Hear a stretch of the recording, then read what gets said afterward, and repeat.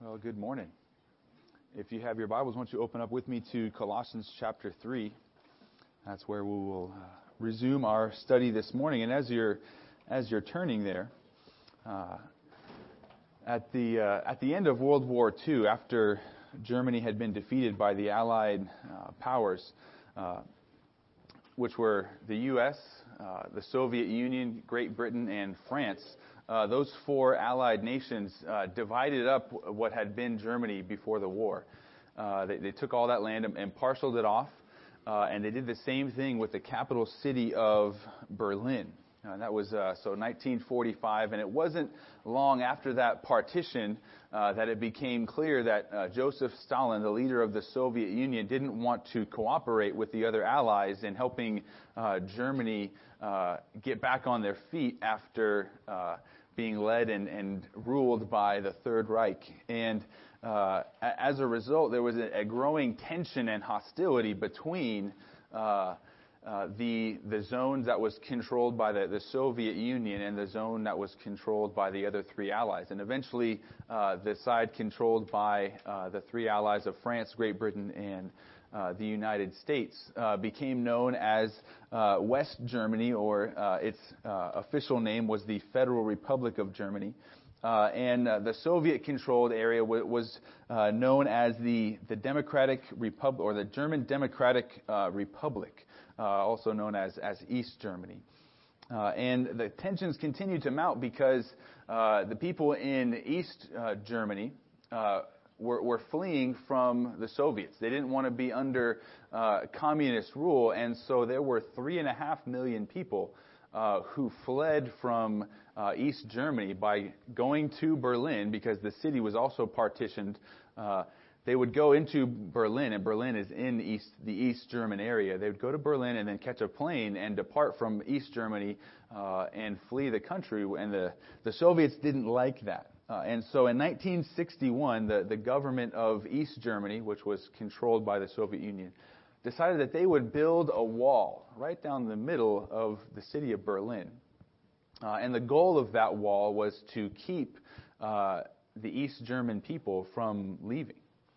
And with that wall, the people of Berlin, or at least in East Berlin, and the people of East Germany were in essence captives of the Soviet Union. That wall was built to keep the East Germans from escaping and from keeping the people of the West from infiltrating. And that wall stood for many years. And there were thousands of people who tried to escape from the communist regime by climbing over the wall at night, by trying to tunnel under the wall. And there were thousands who attempted. There were hundreds who were killed. And many others who were caught and turned back and put into prison.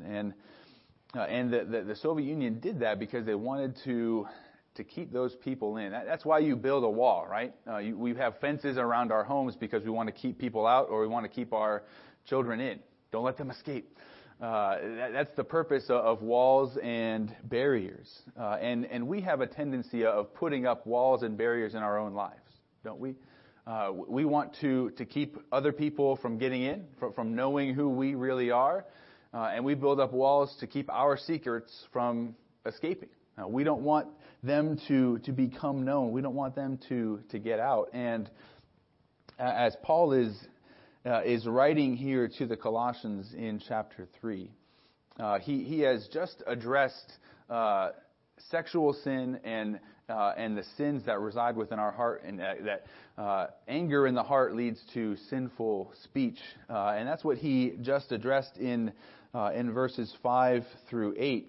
And then now he's going to issue another command to do not lie. And I think those two are related, because as sins of the heart, as we really look at those, it's humbling, isn't it? When we really look at the sinfulness of our own heart, and who knows our own hearts best? We do.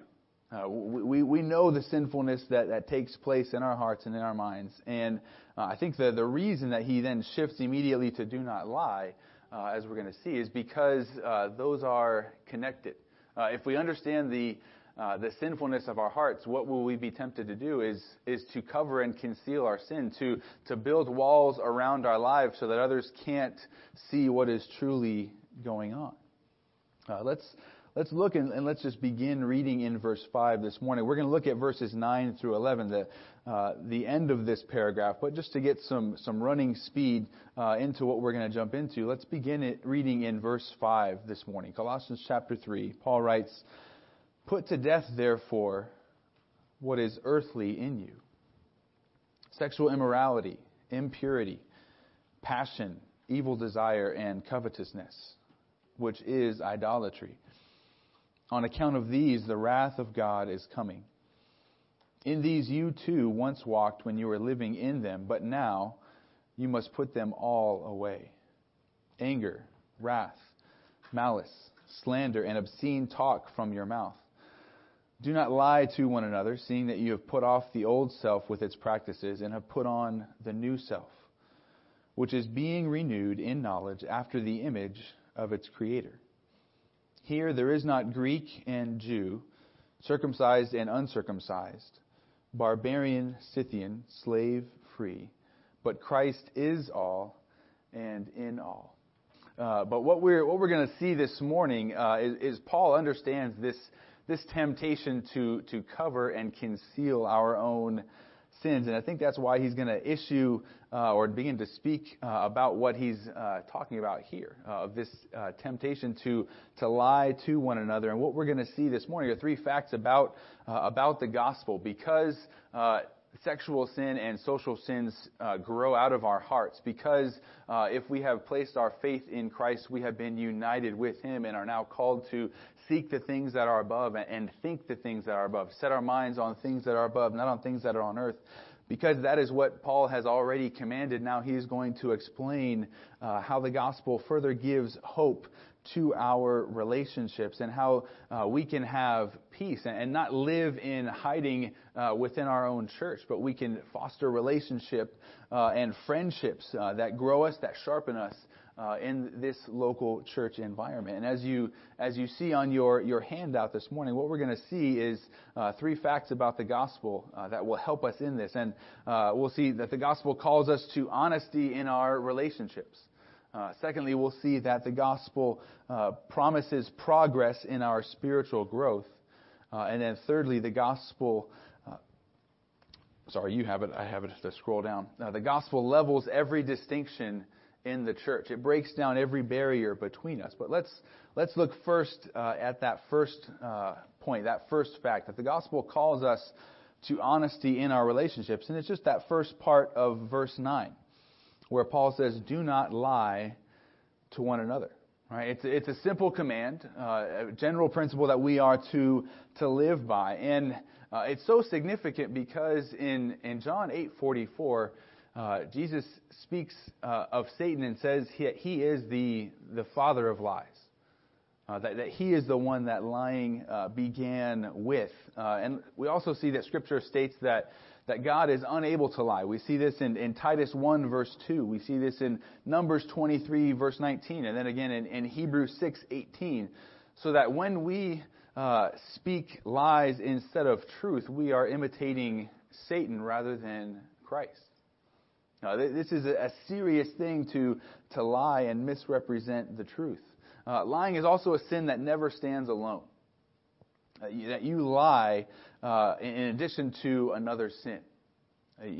Oftentimes when we sin, we are also then faced with an immediate temptation to try and cover our sin, right? To act as if it didn't take place. As soon as Cain had killed Abel, and God says, "Where is your brother?" What does Cain do? Well, I don't know. Am I my brother's keeper? Cain knows the answer to that, but he begins to try and conceal what he has done. And every temptation to lie is fueled by another sinful desire, such as fear, rebellion, malice, intending to do evil or harm to somebody else, or just simply the desire to conceal our sin. And I think it's that last motive that Paul has in mind here, because he doesn't say don't lie against one another. He says don't lie to one another. And having just wrote about those outward sins of sexual immorality, of slander, of obscene talk, and then he, as we saw in the last couple of weeks, that he drilled down and showed that those flow out of our hearts. What he is saying here is those sins that you are now beginning to see that reside in your heart, be honest with one another about those sins. Don't lie to others about what is really taking place, because that will build barriers between you and those around you.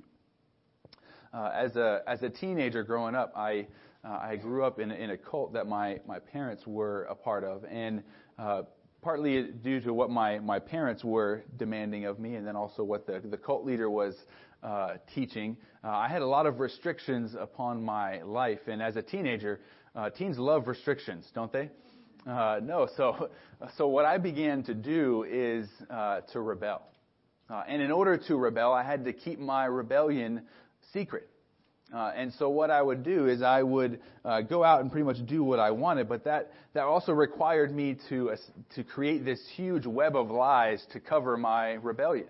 And there was one time, instead of going to the library, like I told my mom I was going to do, I went to a friend's house. Just to hang out, but my parents wouldn't allow that. So I went there, and my mom, little did I know, she called the library and had the librarian stand up and ask if I was there, and to which there was no response.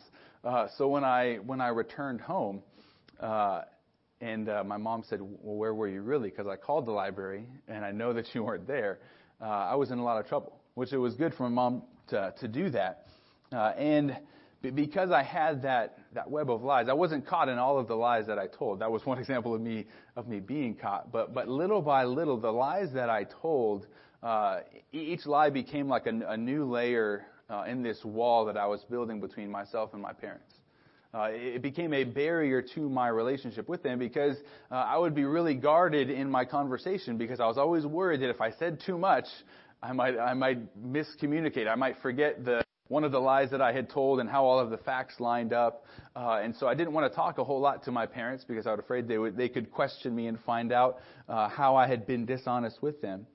And just that when that wall was going up, I knew there was a wall. I knew what I had done, what I had been telling them, and the shame and the guilt of that just added further separation to our relationship.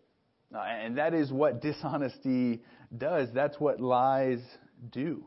And they are contrary to the character of God. God is a truth-speaking God, and whenever we lie at our core, we're contradicting who He is.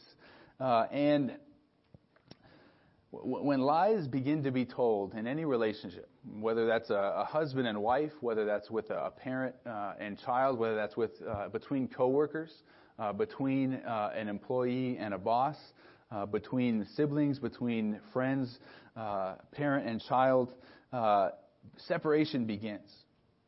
Trust is broken. Walls begin to be built, and most importantly, truth is hidden. But what is it that sets us free? John 8:32 says the truth. Jesus says that the truth will set you free. If you ever lied to somebody and then the truth finally comes out, how do you feel? On the one hand, you're like, okay, I might have to face the consequences. But on the other, it's a huge sigh of relief. You are glad that things are finally out and open on the table. And that is what Paul is calling for here. He's saying, do not lie to one another. You need honesty to characterize your relationships in the church. A great church demands great honesty. And in Ephesians 4:25, a parallel passage to this, Paul states that we should speak truth to one another because we are in fact members of one another. You see, in the church, we are all united to Christ. As individuals, we are all connected to Christ, which means we are all connected to one another through Christ. He is the hub of the wheel, and we are all spokes on it that are connected, and we are united with one another because we are united to that central person of Christ. And so when we lie to others, what are we really doing? We are lying against ourselves. We are all one body, and so lying to others in that body does harm to the entire church body. A great church demands great honesty. A great church also demands great openness. James 5, verse 16, James writes, "Therefore confess your sins one to another, and pray for one another, that you may be healed. The prayer of a righteous person has great power as it is working." And what James is speaking of there is spiritual healing that comes through the confession of sins. We just said as soon as you confess, as soon as you're willing to acknowledge and agree with God, that's what confession is. When you agree with God about what has taken place, relief comes. And the tension is released. And what James is saying here is that we need to confess our sins one to another, because there's also at times physical sickness that comes when we lie to others. Have you ever lied to somebody that you love? You know that it almost makes you sick to your stomach. And if you allow that lie to continue, it festers within your soul, and it's just a constant wearing upon your conscience. And that those physical symptoms are connected with a spiritual issue. And so what James is saying is the resolution to that. If you desire spiritual healing, if you desire physical healing for a problem that's being caused by your sin, go and confess your sins one to another. Go and tell what you have done to the person that you have sinned against. That is what the gospel calls us to be open and honest in our relationships and in our struggles. And we are tempted to hide and cover our sins. We are tempted to be dishonest with other people because, quite frankly, we forget the gospel. We forget who we are, which leads us to that second point, that second fact that we'll see about the gospel, that the gospel promises progress in our spiritual growth. Look at the end of verse 9 and all of verse 10. So he issues the command, so do not lie to one another. And then, seeing that you have put off the old self with its practices, and have put on the new self, which is being renewed in knowledge after the image of its Creator. So after giving this command and this prohibition that we are not to speak lies to one another, Paul gives the reason for that. He says, hey, seeing that these things are true. And what are the two things that he points to? Two past realities that we've looked at in depth as we have walked through Colossians. That you have put off the old man. When you put your faith in Christ, the old self is put away. It's done away with. And the word here of putting off is, it's taking off or having disarmed. You've disarmed the old man. He no longer has any power, and you have put on or clothed yourself with the new self. With a new person in Christ that God has created you to be. 2 Corinthians 5:17 says, "Therefore, if anyone is in Christ, he is a new creation. The old has passed away. Behold, the new has come." And the emphasis here is upon the new that has been put on and what is currently taking place because the new has been put on in the past. So when you believe in Christ, the old is put off, the new is put on. But now look at what is currently taking place in verse 10. And you have put on the new self, which is being renewed in knowledge after the image of its Creator. So there are things that have happened in the past as soon as you place your faith in Christ. But the promise for the present is that there is an ongoing, continual process of renewing that is taking place in your life. And it is something that God is doing. The word here in the Greek is passive, meaning that we aren't the ones performing the action, but that somebody else is performing the action upon us. And here it's speaking of God. And this renewal is a continual process that will never be complete in our lives. We will never get to that point where we are completely like Christ and that we are no longer able to sin.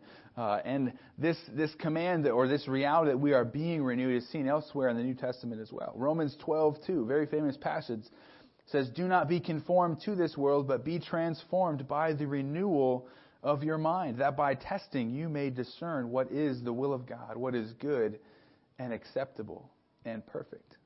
And then Ephesians 4:22-24, Paul says that you have been taught to put off your old self, which belongs to your former manner of life and is corrupt through deceitful desires, and to be renewed in the spirit of your minds, and to put on the new self, created after the likeness of God in true righteousness and holiness.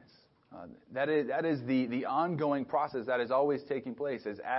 We are continually working to put off and put on the old self and the new self, and then as that is taking place, God is continually renewing us and making us more and more like His Son, Jesus Christ. And we are being renewed in knowledge, and that knowledge is the knowledge of God. Our minds are being transformed. If you just look back at Colossians 1, this concept of growing in knowledge is a theme in Colossians. If you look, Colossians 1, verses 5 and 6, starting in the middle of verse 5, Paul says, "Of this you have heard before in the word of the truth, the gospel, which has come to you, as indeed in the whole world it is bearing fruit and increasing, as it also does among you since the day you heard it and understood the grace of God in truth." Our spiritual growth begins when we begin to understand the grace of God. When we understand the gospel, that we are a sinner in need of God's grace to save us. That's where our spiritual growth begins.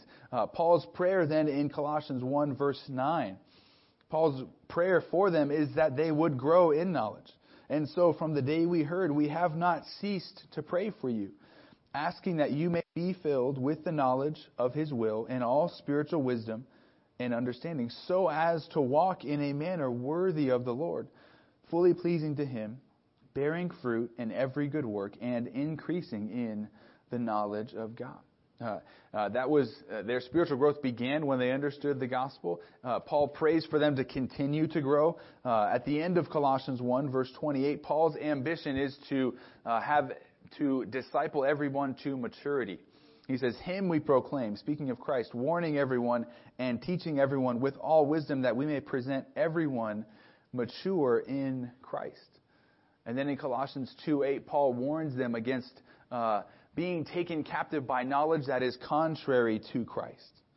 He says, "See to it that no one takes you captive by philosophy and empty deceit, according to human tradition, according to the elemental spirits of the world, and not according to Christ." Of maturity in our faith looks like growing in the knowledge of God, who He is, what has He done on our behalf. But there is a world system out there against us, working against us, trying to lead us astray. And the world and its teaching are contrary to Christ and His teaching. And as Christians, we are to be progressively renewed by God. And that is what will take place in our lives for the remainder of our days. It's common for cities with historic downtown areas or old downtown areas to take out the old urban decay, those buildings that are old and falling apart and are no longer used. They take those buildings out and they have new construction put in, or they come and they renovate buildings to freshen them up. And this process is known as urban renewal. One large project in the Chicago area is known as the South Works Lakeside Project. And the original facility was a steel mill that began in 1857. And at its peak, the factory employed about 20,000 people. In the 1970s, the steel market took a downturn, and by 1992, this steel mill was completely shut down, and since then it has stood mostly vacant. But the city of Chicago has this ambitious plan to revitalize this 600 acres where this plant used to be. And they're trying to attract investors and to bring nearly $billion into the property that once belonged to the steel factory. And they're going to put in 14,000 housing units, 20 million square feet of retail space, and plans for a marina with 125 acres of parks. All of this they're trying to do. They're trying to bring renewal to this area, and they're doing it by putting money and investments in there. And in a similar fashion, God the Father has decided to begin a human renewal project in your life, exchanging the sinful, decaying heart of stone and instead putting in its place a renewed heart, a heart of flesh, as Ezekiel speaks of. God wants to make us like His Son, Jesus Christ. That's the point of the renewal. If you look at the end of verse 10, and you have been and have put on the new self, which is being renewed in knowledge, after the image of its Creator. See, the goal of God's renewal in our lives is to make us look like His Son, our older brother. Romans 8:28, very famous verse. And we know that for those who love God, all things work together for good, for those who are called according to His purpose. Less familiar, but just as important, is verse 29, which says, for those whom He foreknew, He also predestined to be conformed to the image of His Son, in order that He might be the firstborn among many brethren. See, God wants us to be like His Son, and He is now working in our lives, using everything to shape us and mold us so that we become more and more like Jesus. And the cost of our renewal, the cost of the renovation project upon our souls isn't quantified in dollars or in gold, but it is counted in the precious blood of Jesus Christ. His blood bought our renewal. His life paid for your transformation, and it is a renewal that will continue until you meet Christ face to face. And we have to understand the connection between this, what he's saying of God promises progress in your spiritual growth with the prohibition that He gave at the beginning of verse 9 of do not lie to one another. See, oftentimes we are not honest with others about our sins and our struggles because, like I said, we have forgotten the gospel. But what is the gospel? The main point of the Bible, the gospel message, states that all mankind is separated from God because of sin. That sin, our rebellion against God, is anything that we think, say, or do that is contrary to God and to His character and His law. And we can't bring peace to our rebellion. And the only way to make things right is by trusting in Christ for our salvation, to bring peace. And when we couldn't bring peace, God did bring peace through His Son, Jesus Christ. Jesus paid the penalty that we couldn't pay by going to the cross, by dying on the cross, and then by being resurrected from the grave 3 days later, showing that His penalty, the penalty that He paid on our behalf, was accepted. And now we are called to believe that in faith we are forgiven. And if we believe that and trust not in ourselves but in Christ, we are saved from the wrath of God and transformed in this life. And that is the gospel that has been proclaimed and that we have believed. But now that we have believed that, sometimes we forget it. See, when we come to faith in Christ, we're willing to acknowledge that we're sinners. But sometimes after we've been in the church for a while, we're afraid to acknowledge that. We feel like we can't really be open and honest with somebody else. I can't acknowledge I'm a sinner. What will they think of me? They'll judge me. But the reality is the gospel that saved us is the gospel that still needs to be applied to our lives each and every day. And somehow once we've been in the church for a while, we feel like we have to have everything together. And we begin to build those walls, or as one biblical counselor said, we begin to build bomb shelters. It's not just a wall. We have 4 walls and a roof, steel reinforced concrete. We do all of this, and then we have a little eye slot so that we can look out and see what other people might think of us. But we don't want to let anybody in and get to know us in reality. We forget the gospel. The gospel says that we are sinners in need of grace. And we need to keep that in mind even as we come to church each and every Sunday, even as we come to our groups during the week, because when we get in our mindsets that we have to be perfect, we've become practical legalists. That we've begun to say, well, now that I'm a Christian, I have to be perfect. You're going to tire yourself out. As we looked at the 5 solas of the Reformation back in October, we said grace alone through faith alone in Christ alone is freeing. Because if you have to work for your salvation, what question always hangs out there? Have I done enough? And you always you're on that hamster wheel perpetually. But the gospel of faith means that no, you are a sinner in need of God's grace. And if you believe and trust in Christ, you will be saved. And so when we understand these 2 facts, that we are still sinners in need of God's grace, and God has promised us a sanctifying grace that is continually working in our lives from the moment you believe until the end of your life. When we understand that and we apply the gospel to our lives, this is what it would look like. Now, as we apply the gospel to ourselves, we remind ourselves, hey, I'm a sinner in need of God's grace. I need Him to save me and continually cleanse me. And this promotes honesty within my own soul about my sin. This means that I am willing to acknowledge my sin before the Lord first and foremost. And it immediately promotes humility in my soul. Because I should see myself as the worst of sinners. That's what Paul said. Why should I see myself as the worst of sinners? Because I know more about my sin than no matter who else I am interacting with on a daily basis, no matter how many times they sin against me, I still know more about my own sin than I know about their sin. So I always need to view myself as the worst sinner. So understanding that I am a sinner promotes humility within me, but it also, that second truth, that God is working and sanctifying me, promotes hope. Because even though I'm a sinner, what's taking place in my heart at the same time is I am continually being renewed by God to make me more and more like Christ. And I need to apply the gospel to myself on a daily basis. But then also, what does it look like to apply this gospel truth in my relationship with other Christians? First and foremost, I need to understand that as I interact with other Christians, I'm still interacting with sinners. So what should I expect? Sin, right? That's a reality. Not that I want to encourage sin, but I need to expect it. That they're still a sinner.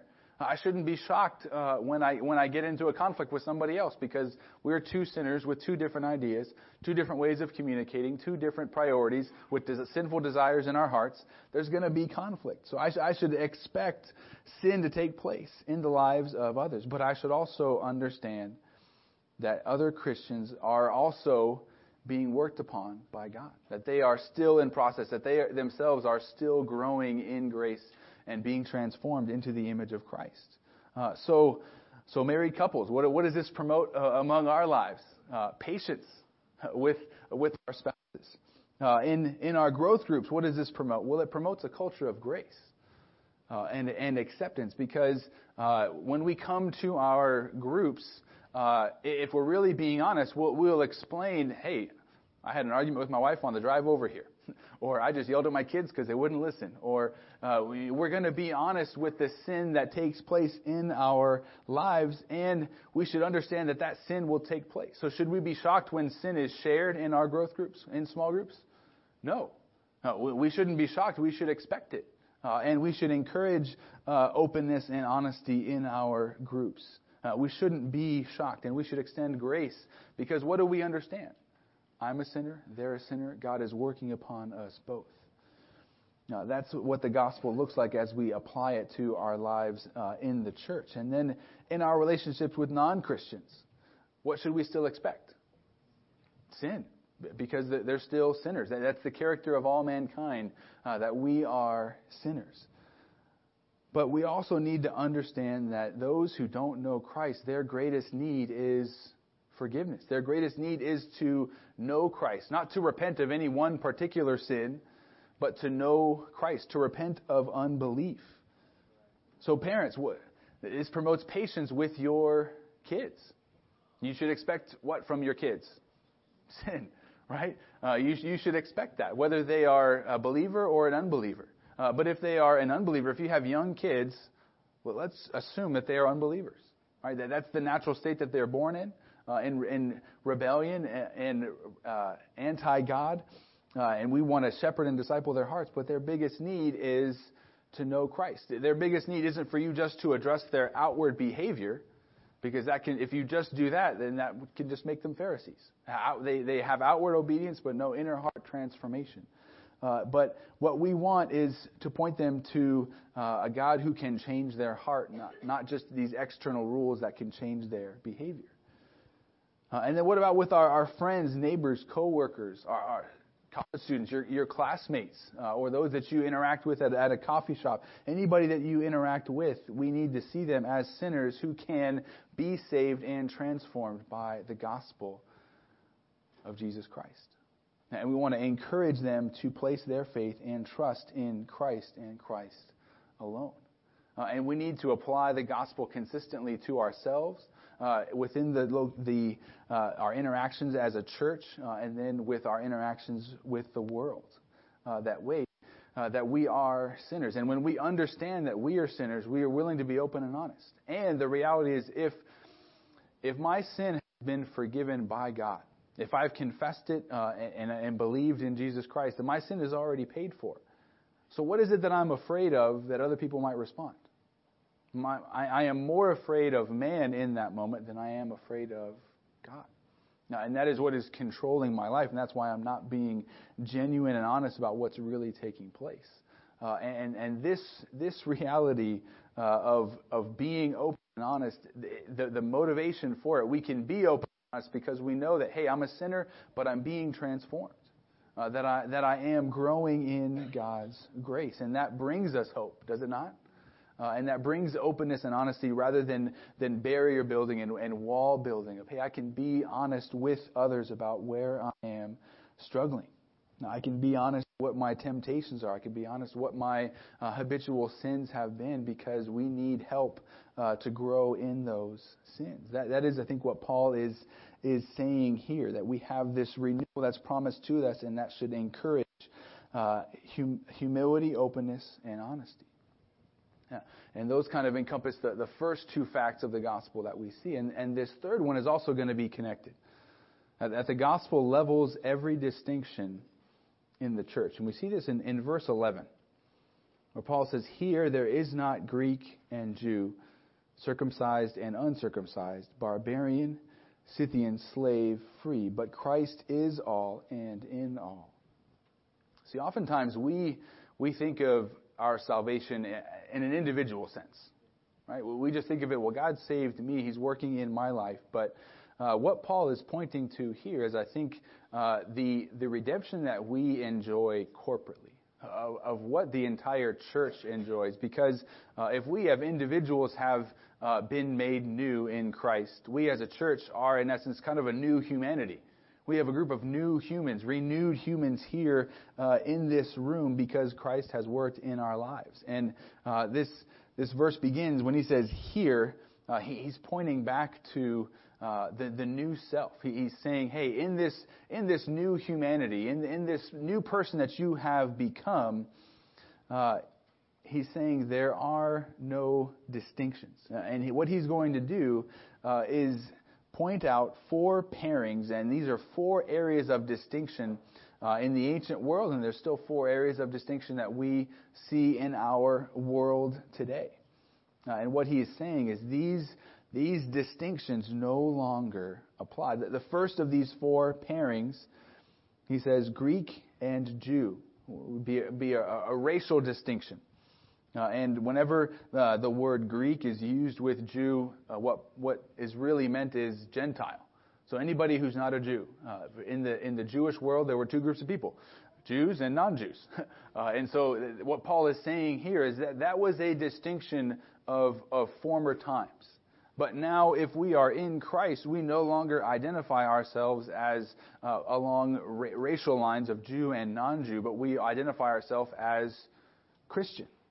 The next pairing that he gives is circumcised and uncircumcised. So it refers to the same distinction as he just mentioned, but to their kind of religious observances. But he puts it in the opposite order. What he's saying is, hey, this is not how we distinguish ourselves along religious lines or lines of different sects of Judaism or or of the Greeks of, hey, I follow God, but I'm not going to be circumcised or other things like that. He says, no, we identify first and foremost as those who are in Christ. The next pairing says barbarian, Scythian. And this doesn't reflect opposites, but rather two different levels of the same aspect of cultural categories. See, to the Greeks, a barbarian was anybody who didn't speak Greek. In fact, that's where the word comes from, the Greeks making fun of barbarians, because they say that they used to speak like this, bar, bar, bar. So the fact that they came up with that, they're just a barbarian, you don't speak Greek, you're a second-class citizen culturally because you don't know Greek. And among the barbarians, anybody who was non-Greek, the Scythian people were the worst. These would be people who would live just north of the Black Sea in what is modern-day Ukraine and Russia. And Josephus, a Jewish historian, says that the Scythians delight in murdering people and are little better than wild beasts. And so there was no people group more looked down upon by the Greeks than the Scythians. But here Paul is making a huge statement. He's saying that barbarians and Scythians can still be saved by Christ, and that when they come to Christ, they are not second-class Christians. That they are equal with anybody else who comes to Christ, which would have been mind-blowing. You're like, but these are people who, there's horror stories. I won't get into all of the details, but they were very uncultured, according to the Greeks. They were truly the most barbaric people that they could think of. So what Paul is saying here is world-shattering to the Colossians. And the fourth pair that he makes is again a contrast of social distinctions. He says slave and free. Now, a slave was viewed as property in the ancient world. Aristotle, the Greek philosopher, says a slave is a living tool and a tool is an inanimate slave. And again, here you have Paul saying that both slave and those who are free are equal in the church. That when they come to Christ, they are on equal standing. And this is a loaded comparison because after we look at Colossians, we're going to look at the letter to Philemon.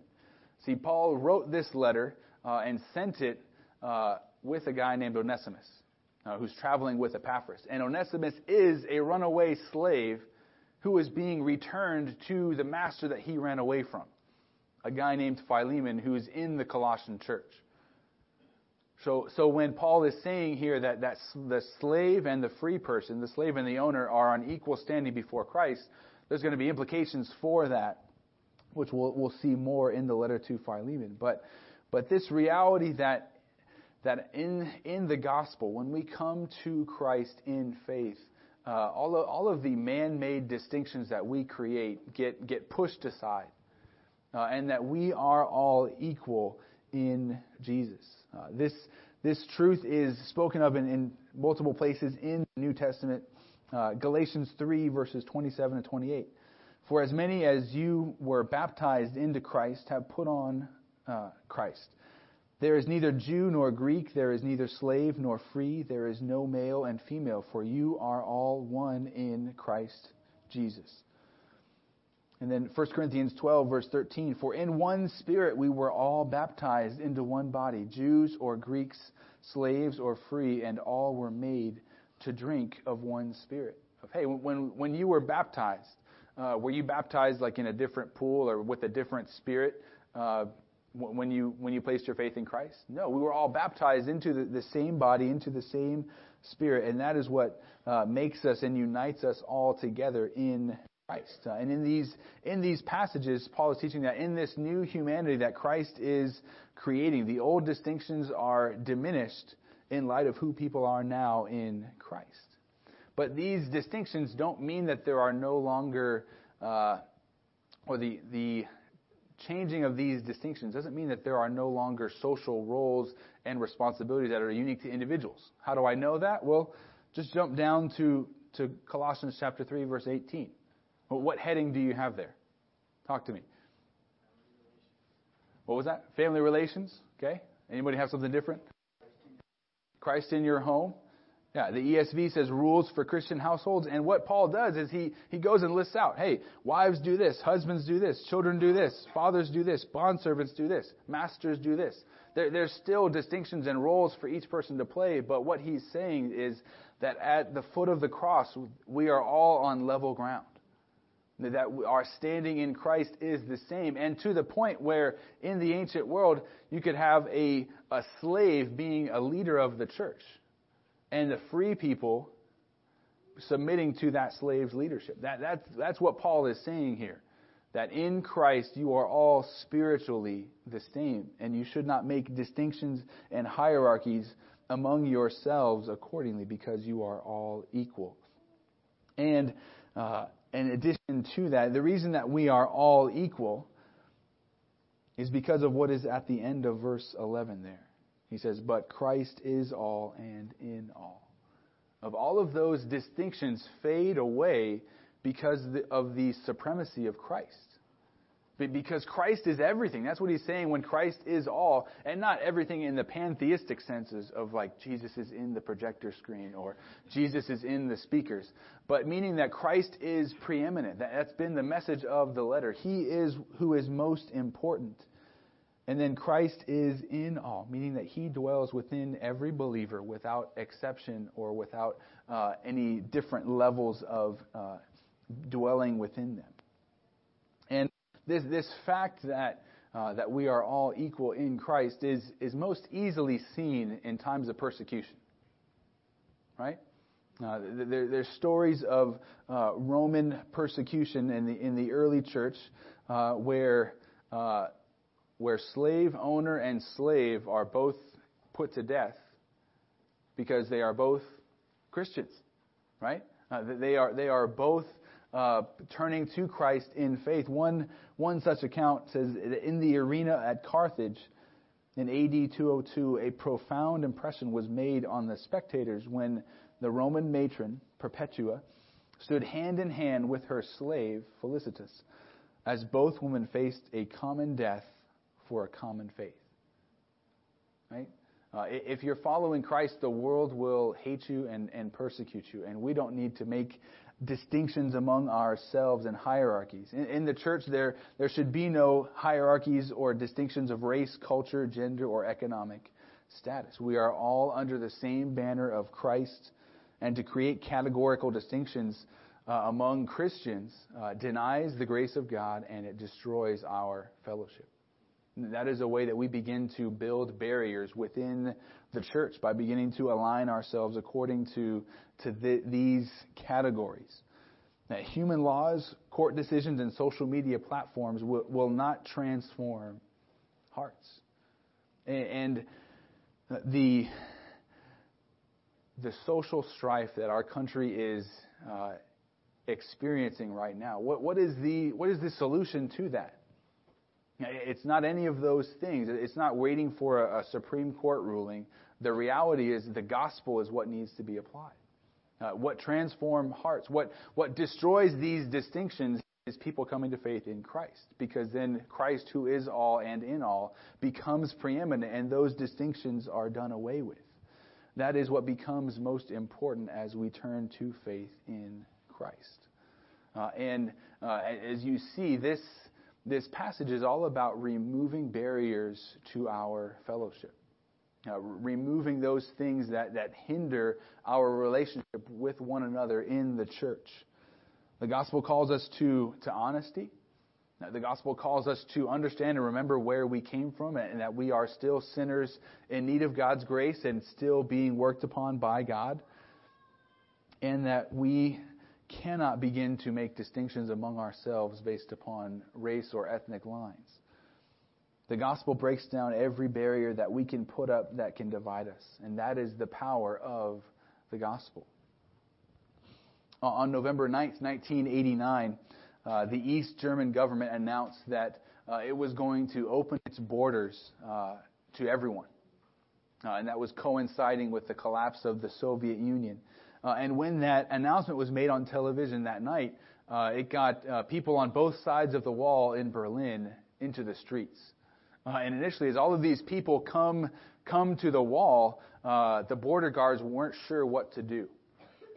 They almost opened fire on the crowd and just started killing people, but they realized, hey, we didn't have orders to do that. And the reality is there's so many people here, if we started opening fire, we would have problems and situations. And so what you had in Berlin that night was the reality that even though the wall was still in existence, it had been torn down in reality. That it was going to be torn down later, but the people on both sides of the wall, they climbed to the top, they jumped over, they celebrated, they popped champagne, they were rejoicing and dancing in the streets because what had once separated countrymen, what had once separated a nation no longer divided them. And that is what Christ has done for us. That He has removed every barrier to fellowship within the church. He breaks down every distinction, and that is what He is now calling us to. And may we rejoice in the same way as those Berliners, as those Germans, with the unification of their country. And may we celebrate in the same way because we have something that is even more profound, more miraculous, and more powerful, and more life-changing. So we praise God for that now together. Amen. Let's pray. Almighty God, we come to you so thankful for your grace, your mercy. Lord, we acknowledge that we are sinners, that we rebel against you constantly. That is the natural inclination of our hearts, but we are so thankful that you have worked in our lives to save us through your Son, Jesus Christ. We are so thankful that you continue to work in our lives, that the work that you started at salvation, you continue to sanctify us, you continue to mold us and shape us so that we become more and more like your Son, Jesus. Lord, we thank you for the encouragement that we find in your word. And help us to heed this message this morning. Lord, help to promote honesty and openness in our lives. Lord, help us to be willing to confess our sins to one another. Help us to be open and honest with one another so that we can truly minister to one another. We can't perform and obey the one another's if we don't know what's going on. And Lord, I pray that you would create in our church a culture and a desire to be open, to confess sin, to glorify you in that confession. And then with the comfort that we experience as we apply the gospel to our own lives, help us to use that comfort to pass along to others. Lord, we love you. We thank you for your grace, and we pray these things in Jesus' name.